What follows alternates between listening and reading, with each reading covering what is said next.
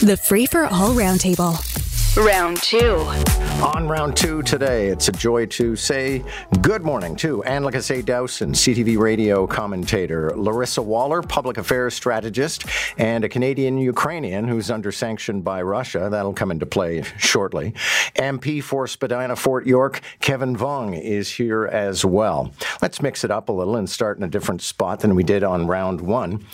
In the city of Ottawa, apparently the order went out last weekend when they had a celebratory 2-year anniversary for the convoy protests. Police were told, do not engage the protesters, do not issue any tickets. And I'll start with you, Laryssa. I'm fine with that because I know that people want the police to crack heads, especially when it's like a pro-Palestinian protest or something like that. I just prefer they supervise and keep the peace. Yeah, you know what? I was thinking about this and I heard you say that earlier. The police are most successful when there's nothing to report, right? If the worst you can say is that you didn't find someone, on the police checklist, that's probably a success. It's hard to measure success when nothing happened, but in policing land, nothing happening and there being no incidents is actually the win. Now, the police did engage in 2 previous protests, Kevin Vuong. One of them was about trans people. The other was a pro-Palestinian protest. Apparently, tickets were issued there, so people are calling out and saying it's a double standard. Well, I think the tickets are being issued by bylaw, right? So we have to remember that's different from police and the police objective of ultimately keeping everyone safe. At the end of the day, we want to ensure that we're protecting everyone's charter right to peaceful assembly and freedom of expression, and that their job is to ensure that if it crosses into anything that might be illegal to act. But that's not always possible, as we've seen here in Toronto, but they're there to keep us safe. And like Laryssa said, no news is good news. And like I say, Dowson, of course, Montreal is a place where protesting is a part-time job. Well, we have seen a lot of protests, and I live right near Protest Central, which is the side of the mountain where groups tend to congregate, including the Common Front workers before Christmas. There's like thousands of people coming down Park Avenue headed into the downtown peacefully, I might add. So protest is, a pillar of our democracy, and we need to accommodate it, inconvenient as it sometimes can be. But I do find it weird that the bylaw people ticketed pro-Palestine and pro-LGBTQ protesters for making noise. $490 tickets they were, in fact. It's a lot of money. But they didn't ticket the convoy people who lit fireworks in a parking lot on Queen Street in Ottawa, bringing back bad memories for people who lived through the convoy occupation of the downtown that went on for almost a month. So I take the point that those are 2 different jurisdictions, but I do find that weird and contradictory, and it looks very bad on the Ottawa cops who really screwed up the convoy issue. They really messed it up, and that's why the Emergencies Act was invoked. So I would suggest maybe they go back to they have a couple of meetings and, coordinate themselves better, because it's a bad look for Ottawa authorities. Well, let's stick with the Emergencies Act and the Freedom Convoy, the original iteration of the Freedom Convoy, because one of the principal organizers is now suing over the Emergencies Act, and in particular over freezing bank accounts. Let's start with Kevin Vuong. Yeah, so full disclosure, I had previously voted in support of the Emergencies Act. That's something that I now regret in hindsight and wouldn't have done if we had the vote again. It's many of us, the majority of Canadians, were in support of the Emergency Act at the time, and we had to rely on what the government was telling us. And unfortunately, as an independent member of Parliament, I don't have the benefit of legal opinions or caucus research and all that sort. But what clearly happened was an unconstitutional overreach. I know the federal court has ruled that way. And, this latest lawsuit is an important kind of next step to ensure that the mistakes that happen don't happen again. And ultimately, the federal government is held accountable. And like I say, Dowson, I wasn't the biggest fan of the Emergencies Act. And in particular, I thought the government was very vulnerable on the aspect of freezing bank accounts. So they may be vulnerable now in this civil suit. Mm-hmm. Yeah, I suspect they are. I mean, I wasn't a fan of the Emergencies Act either, but I have a lot of friends who lived through the convoy occupation, and it was outrageous. I mean, it was really outrageous. It wasn't a bunch of bouncy castles and friendly people. They were yelling racist epithets at people. I mean, it was outrageous, and the cops were completely overwhelmed by it. So I understand why people would have supported the Emergency Act, though I'm, leery of that kind of government intervention with regard to protests. Those convoy people pushed it to the edge and right over, in fact, so-called freedom convoy. Anyway, I mean, it'll be interesting to see what the courts come up with, because the federal court will probably be there's going to be a Supreme Court challenge on that for sure. And well, I guess we'll just have to wait and see. But I'm not surprised that the government did do some of that stuff. Those people got money from all over the place. That convoy, so-called freedom convoy, was just a outpouring of rage at a bunch of different issues. It was a big ideological mess, and it's a sign of how discredited in some ways our political process has become. It's a pretty scary thing, and I think people in power need to be thinking carefully about that and how to fix some of the problems that aggravate these kinds of outpourings of rage. Laryssa, I can appreciate both sides of this court case in terms of legal arguments, and I make no fearless predictions about the outcome. I don't like living in a country where the government can freeze your bank accounts. Like, ultimately, that's where I'm at, because I can argue and I can think about everybody's different perspectives.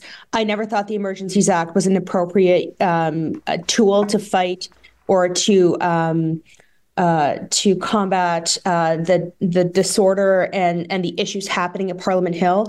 It also turns out that it wasn't needed. Like, in hindsight, it wasn't needed. But even when it was happening, the risks were very regional. And the police, I'll agree with it, the police had the tools. They weren't using the tools they had. They didn't need the Emergencies Act. But ultimately, the idea that the government can freeze bank accounts seemingly arbitrarily, and I get that those bank accounts were linked to the Freedom Convoy, but for example, when the convoy was starting, it was responding to a feeling of just distrust in the government and people just being really angry and really sad. And the federal government stoked that instead of tried to temper those feelings.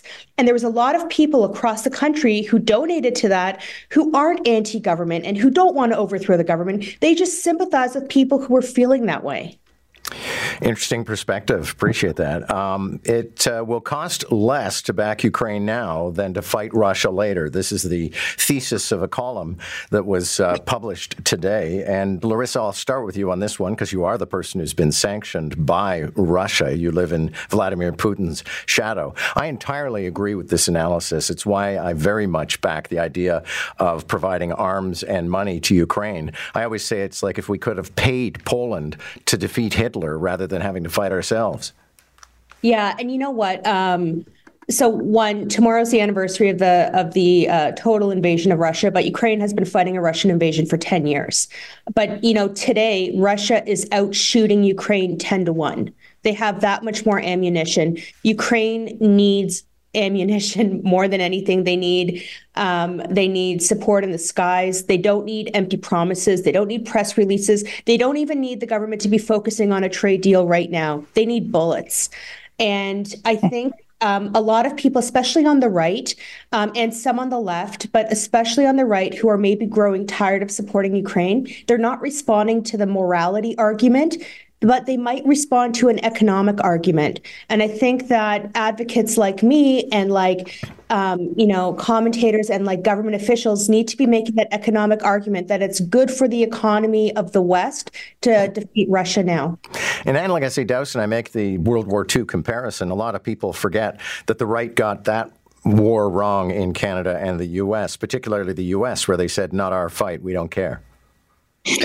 That is true. When Hitler invaded Poland, a lot of the right wing and the corporate elite thought, oh, well, that's okay. We up until that point, they were fine with it. And even with the invasion of Poland, and then they thought, oh, maybe he's overstepping. So you're right about that. But I think that there's larger forces at play, and it has to do with the expansion of NATO. And I can understand Putin's irritation with that, because NATO is now positioning itself to be the power, like the Pax Americana via NATO, and Putin is irked by that. You get to invade Ukraine because you're... No, I didn't say NATO. That. I think that you have to be cautious about this, and I'm not a big fan of arming anybody at this point. I would include Israel in that group, actually. I don't think invading Ukraine is okay at all, although you have to put it in a historical context. That border area there, that sort of, they call it a zone tampon in French, that border area is heavily Russian, and there's lots of sympathy for Putin in that zone. They speak Russian in that zone. So it's awkward, very awkward. And I think we need to be very cautious and hold back and not invest heavily in that, because that's going to escalate. Putin is a very aggressive former KGB guy who's building the greater Russia again, at least in his mind. I don't think we want to be part of that agenda. Okay. Cannot negotiate with Putin. I'm sorry. Like, that makes me just so mad to hear anybody say that. You know, I'm sorry you're mad, but Canada has to be cautious about this. I get your point. I'm not a fan of Putin. I don't get that. I don't appreciate his aggression in Ukraine. But it's really important for Canada to play a moderate peace broker role in these conflicts. And I really don't understand why we are so sympathetic to what's happening in Ukraine, and we have turned our back on Palestinians. Let me turn to Kevin Vuong, and it informs the situation, of course, your armed forces. Well, yes. So this is the first time I've been on the air with Anne. So I'm just going to respectfully say that I could not disagree more with what she said.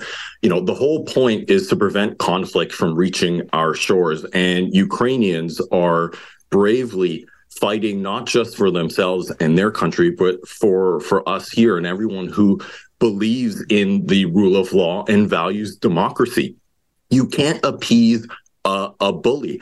Every time you do, like someone like Putin, dictators will see that as weakness, and they continue to push the envelope further. We saw that with what they did with Crimea, with Georgia, and ultimately those were kind of the precursors that led to now the full illegal invasion of Ukraine. You have to fight back, and that means equipping Ukrainians.